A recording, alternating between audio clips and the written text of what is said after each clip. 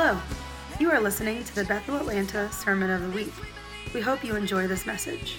For more information about Bethel Atlanta, visit www.bethelatlanta.com. Good morning, Bethel Atlanta.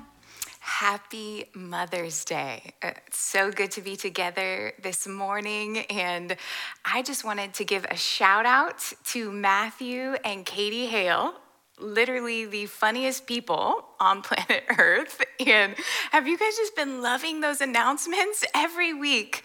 I cannot breathe from the laughter. So just lift up a toast with your cup of coffee that I do not have, but you have.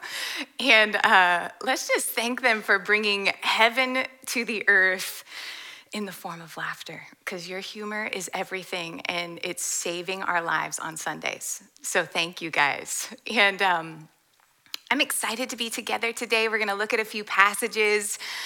Lauren sent me a text earlier this week just requesting that I pray a blessing over the mothers. So we will get there at the end, and that will be my great honor. So first, I just wanted to share a little verse in Hebrews I found this week that I have just looked at over and over that just really touched my heart. And it's Hebrews 1. Starting in verse 1, and it says, "Throughout our history, God has spoken to our ancestors by his prophets in many different ways. The revelation he gave them was only a fragment at a time, building one truth upon another. But to us, living in these last days, God now speaks to us openly in the language of a son." And I mean, I have just been looking at, he chose to unveil everything to us. He now speaks openly to us. Nothing is hidden in the language of a son. So everything the Father had wanted to say for generations had its crescendo moment in the unveiling of Jesus, that we would learn the way the Father thinks through the language of a son, that we would learn what moves the heart of our God through the language of a son, the perfect Son of God, that we would learn the nature of our God through the nature of a son. And it says the Son is the dazzling radiance of God's splendor, the exact expression of God's true nature, his mere image. So, when we pour through the Gospels and we watch the way Jesus interacted with people, we receive the words he said. Our whole mirror, our entire lens is to be, he's showing us what it looks like to be a son, to feel like a son, to think like a son, to live like a son. And I want to read some passages today, and I just want to receive them in that spirit, that everything God wanted to say, he said in Jesus and is still speaking through Jesus. So we're going to look at a few parables this morning in Luke 15, if you want to turn there. And, as I was thinking, and just leaning into what to share this morning, one of the things I was thinking about mothers is mothers find things. And most of the things they find are their children, or they find the things their children need. Like, don't have any clean underwear, mother helps with that. Can't find my pencil, mother helps with that. But more than anything, mothers are constantly aware of where our children are. Who's in the room, who's not in the room.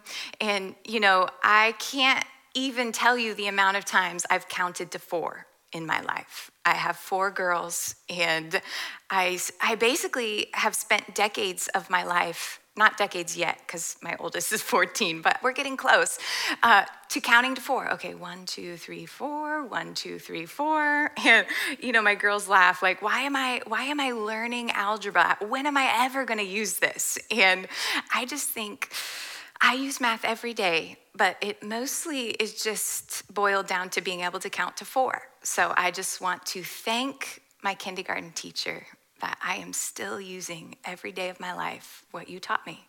1, 2, 3, 4. And where did we get that? That ability to see our kids, that ability to be aware of our kids so uniquely. It comes from the nature of the Father, that we have been created in his image. So everything we're naturally manifesting on the earth is because we've been designed inside of him, from him, and because of him. And in Luke 15, Jesus basically lays out 3 parables about how he is the God who looks for us.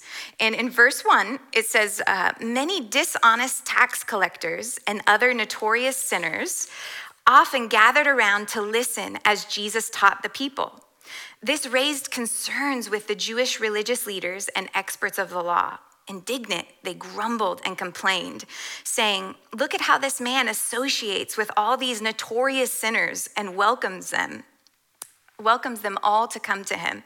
And in response, Jesus gave them this illustration. So basically, sinners, unclean people, were craving being near Jesus and hearing what Jesus had to say. And, when you look at the commentaries, in Jesus's day, the religious basically broke the entire human race into 2 categories. You're either righteous or you're unclean. And they even held the belief that if you were unclean, you weren't even worthy to hear the teaching of the law. So they were so offended that Jesus was allowing sinners to listen to his message. He was allowing tax collectors, prostitutes to listen to what he had to say. He was welcoming them into his space, into his presence. And it was offending the religious spirit of the day. And I think of the story when Jesus went to lunch at Simon's house. And Simon was so offended because he allowed a prostitute to burst through the door, interrupt the lunch, and begin wiping his feet with her tears. And Simon was dumbfounded at how could Jesus let a prostitute touch him, let alone let her be in the room. And what Simon didn't realize, and what the religious spirit cannot see, is that Jesus was not allowing a prostitute to touch him. Jesus was allowing the beloved daughter of the Father, the cherished one of the King, the one he came to give his life to save. He was letting that girl touch him. And this parable is reinforcing why he did what he did. That when the religious could only see sinners, they could only see unclean people, he taught them through 3 parables that he doesn't see what they see. And so he gave them this response to their blindness by saying, there once was a shepherd with 100 lambs. But one of his lambs wandered away and was lost. So the shepherd left the 99 lambs out in the open field and searched in the wilderness for that one lost lamb. He didn't stop until he finally found it. With exuberant joy, he raised it up and placed it on his shoulders, carrying it back with cheerful delight. And returning home, he called all of his friends together and said, "Let's have a party. Come and celebrate with me the return of my lost lamb. It wandered away, but I found it and brought it home." So basically, he's saying, I don't see sinners, I see my lambs. And in a crowd of 100, this God of ours, because he speaks with the language of a son, is saying, I always see the one. I know who's in the room and I know who's not in the room. And he left the 99 to find the one. And, the gospel is so personal. Everything about the person of Jesus is personal. And we receive Jesus by receiving being found. And even in this season, in every season of our life, how we get into the kingdom, how we get into relationship with Jesus is how we're sustained to go glory to glory in the kingdom. So being found by Jesus isn't a one-time event. It's a lifetime of intimacy, because mothers and fathers look for the ones they love. not just the day they're born, but every single day for the rest of their life. And Jesus is showing us, I don't see sinners that I'm disconnected from. I don't see people that I've put in a category. I see my intimate ones. I see the ones I long to have in my space. And, when we feel lost in the wilderness, however we got there, in whatever season of life we find ourselves in, what the greatest gift the wilderness gives us is that we discover we are the joy of Jesus. And sometimes it's our poor choices that leave us feeling lost in the wilderness. Sometimes it's bizarre experiences and circumstances like we find ourselves in this hour of history, leaving us feeling lost in what used to feel very comfortable and familiar. And now we're having all these new experiences that can leave us feeling lost. And the greatest gift we can find in those places of feeling lost in the wilderness is a king who leaves the 100 to come and find us. And what we discover is we are his joy. And when we run out of joy, the greatest gift we find is that he has joy in me. And I can step into his delight, that he actually didn't punish the lamb. He didn't give a 5-point plan how to never lose track of the flock ever again. He didn't lay out a flow chart. He didn't give any type of correction. He lifted the lamb up and placed it on his shoulders and started rejoicing, and actually threw a party. That you are not a shame to Jesus. And the religious people of that day wanted sinners to be ashamed.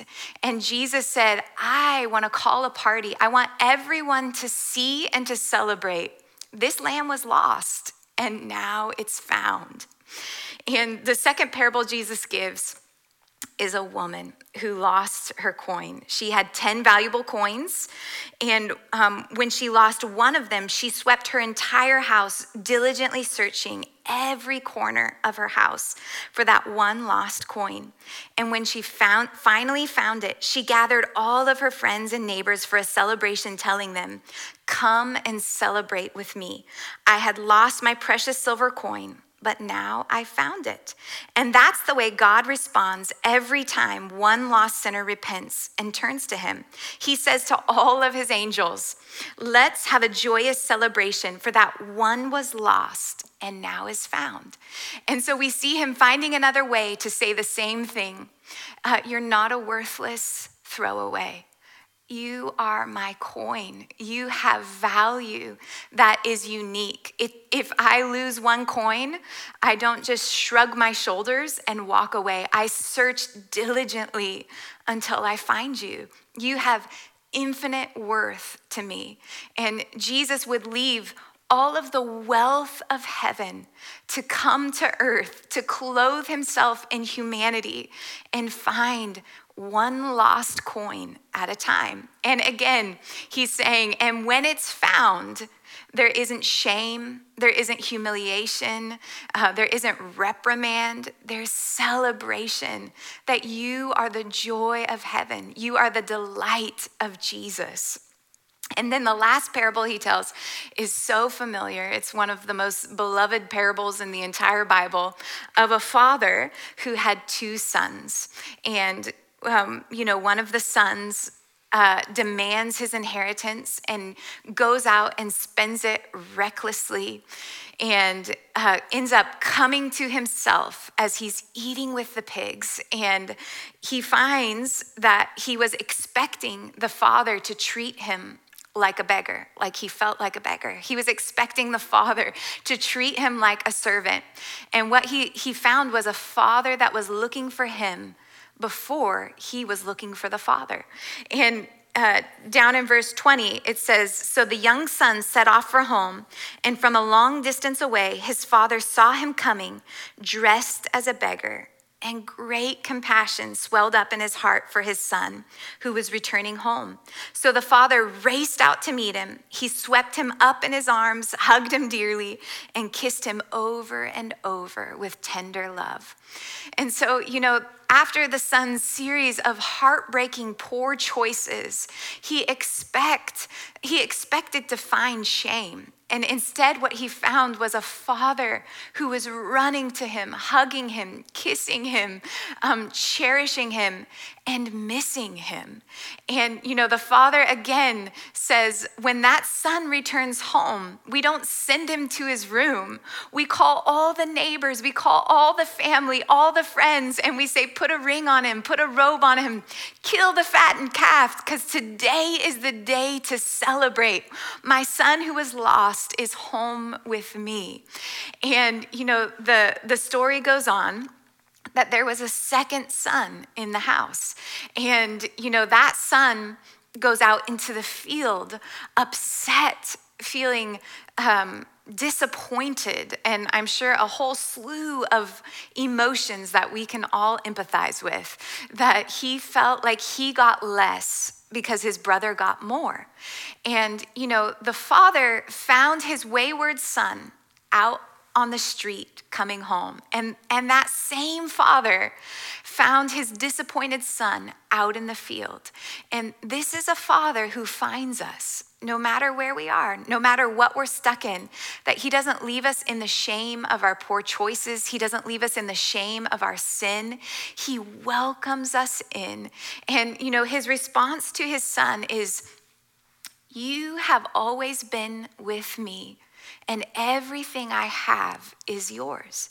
And so what Jesus is showing us in all three of these parables, in a field with 100 sheep, in a house with 10 other valuable coins, in the father's house with another son, you have unique room inside of me. No one can replace you. 99 other sheep cannot replace the worth of you. 9 other coins cannot replace the worth of you. Another beautiful son who's worth a party cannot replace you. You have unique space in the Father's house. And Jesus paid an extraordinary price that you would know the language of a son. Because the language of a son is the language of the Father, that I love you because you're mine. And, as parents, as the heart of a mother, we know in a crowd of 10 million, for the rest of our lives, the faces of our children will always stand out as the most unique. I see you. I walk into the room and I'm looking for, where's the one who belongs to me? And, the religious spirit wants you to think, God looks for you because he values what you carry. He values how clean you are. He values what you're doing with your life. But the language of a son is the Father looks for you because you belong to him. And, when my girls are going to do something extraordinary, this last year they were in plays at their school, and they just take our breath away in the gifts that rest on their life. And we think they're astonishing and beautiful. But that's not what causes us to show up and celebrate them, to show up and throw a party in their honor.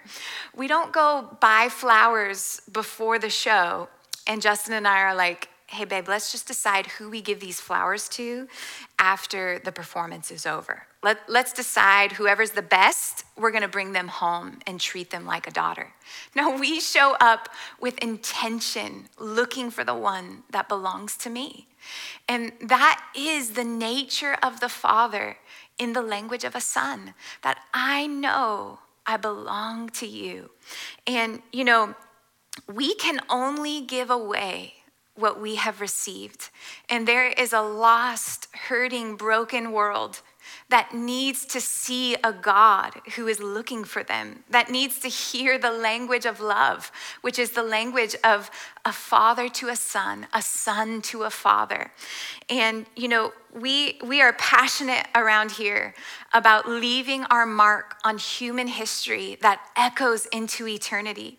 And the only thing the Bible says that will remain is the things done in love. That we could literally, in this hour where there's so much need, we could give everything we own away. But if it was not done in love, and God is love, so it's not this abstract attribute that we try to grab a hold of with our hands. It is a person we receive.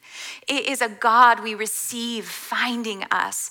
And the only way we can give that away to the world around us, if we first possess it on our insides. We can only speak the language of a son if we've learned how to live like a son. We know what it feels like to be a son. And, we're called to disciple nations. And the first thing we have to do in order to disciple nations is to be a disciple ourselves. And, in Mark 3, I just want to end with this. Jesus calls his disciples to himself. And it says in Mark 3, verse 13, it says, afterward, Jesus went up on a mountainside and called to himself the men he wanted to be his close companions. So they went up the mountainside to join him. And he appointed the 12, whom he named apostles. He wanted them to be continually at his side as his friends, and so that he could send them out to preach and have authority to heal the sick and cast out demons. And so, why does Jesus find you? Why does the Father find you? And it's laid out so clearly right here. Jesus called his disciples because he wanted companions. Not just any companions. He wanted close companions. He wanted friends. He wanted them to be continually by his side. Let's be honest, he didn't need their help. The Father doesn't have sons and daughters because he needs their help. He created everything with one word. He could have come to earth and accomplished his mission all on his own. He didn't need help. He didn't need servants. He wanted friends. He wanted close companions. He wanted sons and daughters. And if we believe there is a motive in the heart of Jesus with his love, well, he loves me because, he'll heal me because, he'll deliver me because, anything except for he loves you and he belongs to you. If we believe there is a motive in his love towards us, we will love the people around us with a motive, with an agenda other than love. And so I just wanted to encourage us this morning. He loves you because you belong to him. He loves you because he wanted you. And, it says he called them to his side so that he could send them out to preach and cast out demons and heal the sick. And, people who carry out the mission of bringing heaven to earth from our place of companionship with Jesus preach a way different message than people who are not living from intimacy. And so the most important part of being a disciple of Jesus is first receiving who he is, receiving him. And, I always tell our students, the most important person you lead is yourself. And we lead ourselves in following Jesus so that we're going in a direction that's worth following. And so mothers, I just honor you today in the way that you manifest the nature of the Father in finding the ones that we love, in seeing the ones that we love. And I even just want to honor the mothers who are in the process of longing for your sons and daughters, because you're already beginning the story of your children. I tell my girls all the time, I dreamed of you when I was 3. I dedicated the whole of my childhood to a pretend baby because of the dream of someday growing up and being a mom. And so I honor the mother's heart that is already beating within you. The story of your children, even though they don't exist yet on the earth, they already exist in your longing, because in your longing, you are manifesting the nature of a father who longed for us before the foundation of the world. And so we partner with you in that longing. And I just release a blessing over every mother this morning, that our first place of identity would be, I am the one who the Father found. I am the one who Jesus found. And he found me so he could celebrate, so he could put me on his shoulders and throw a party, not for what I could do for him, but because I'm here, because I exist in his space. And I just bless you in this day to first receive it for yourself, that you are the one that Jesus looked for and found. I love you guys. I bless your day. I bless your week to receive from the person of Jesus in a way that's abundantly above and beyond all that we could ever ask, dream, or think, so that what comes out of us on the earth is abundantly above whatever we could ask, dream, or think, or do within ourselves. But it's truly the love of God flowing and pouring out all over us to a hungry, thirsty world that's longing to be found. I love you guys. Thank you for listening to the Sermon of the Week. To stay connected with Bethel Atlanta, visit www.bethelatlanta.com.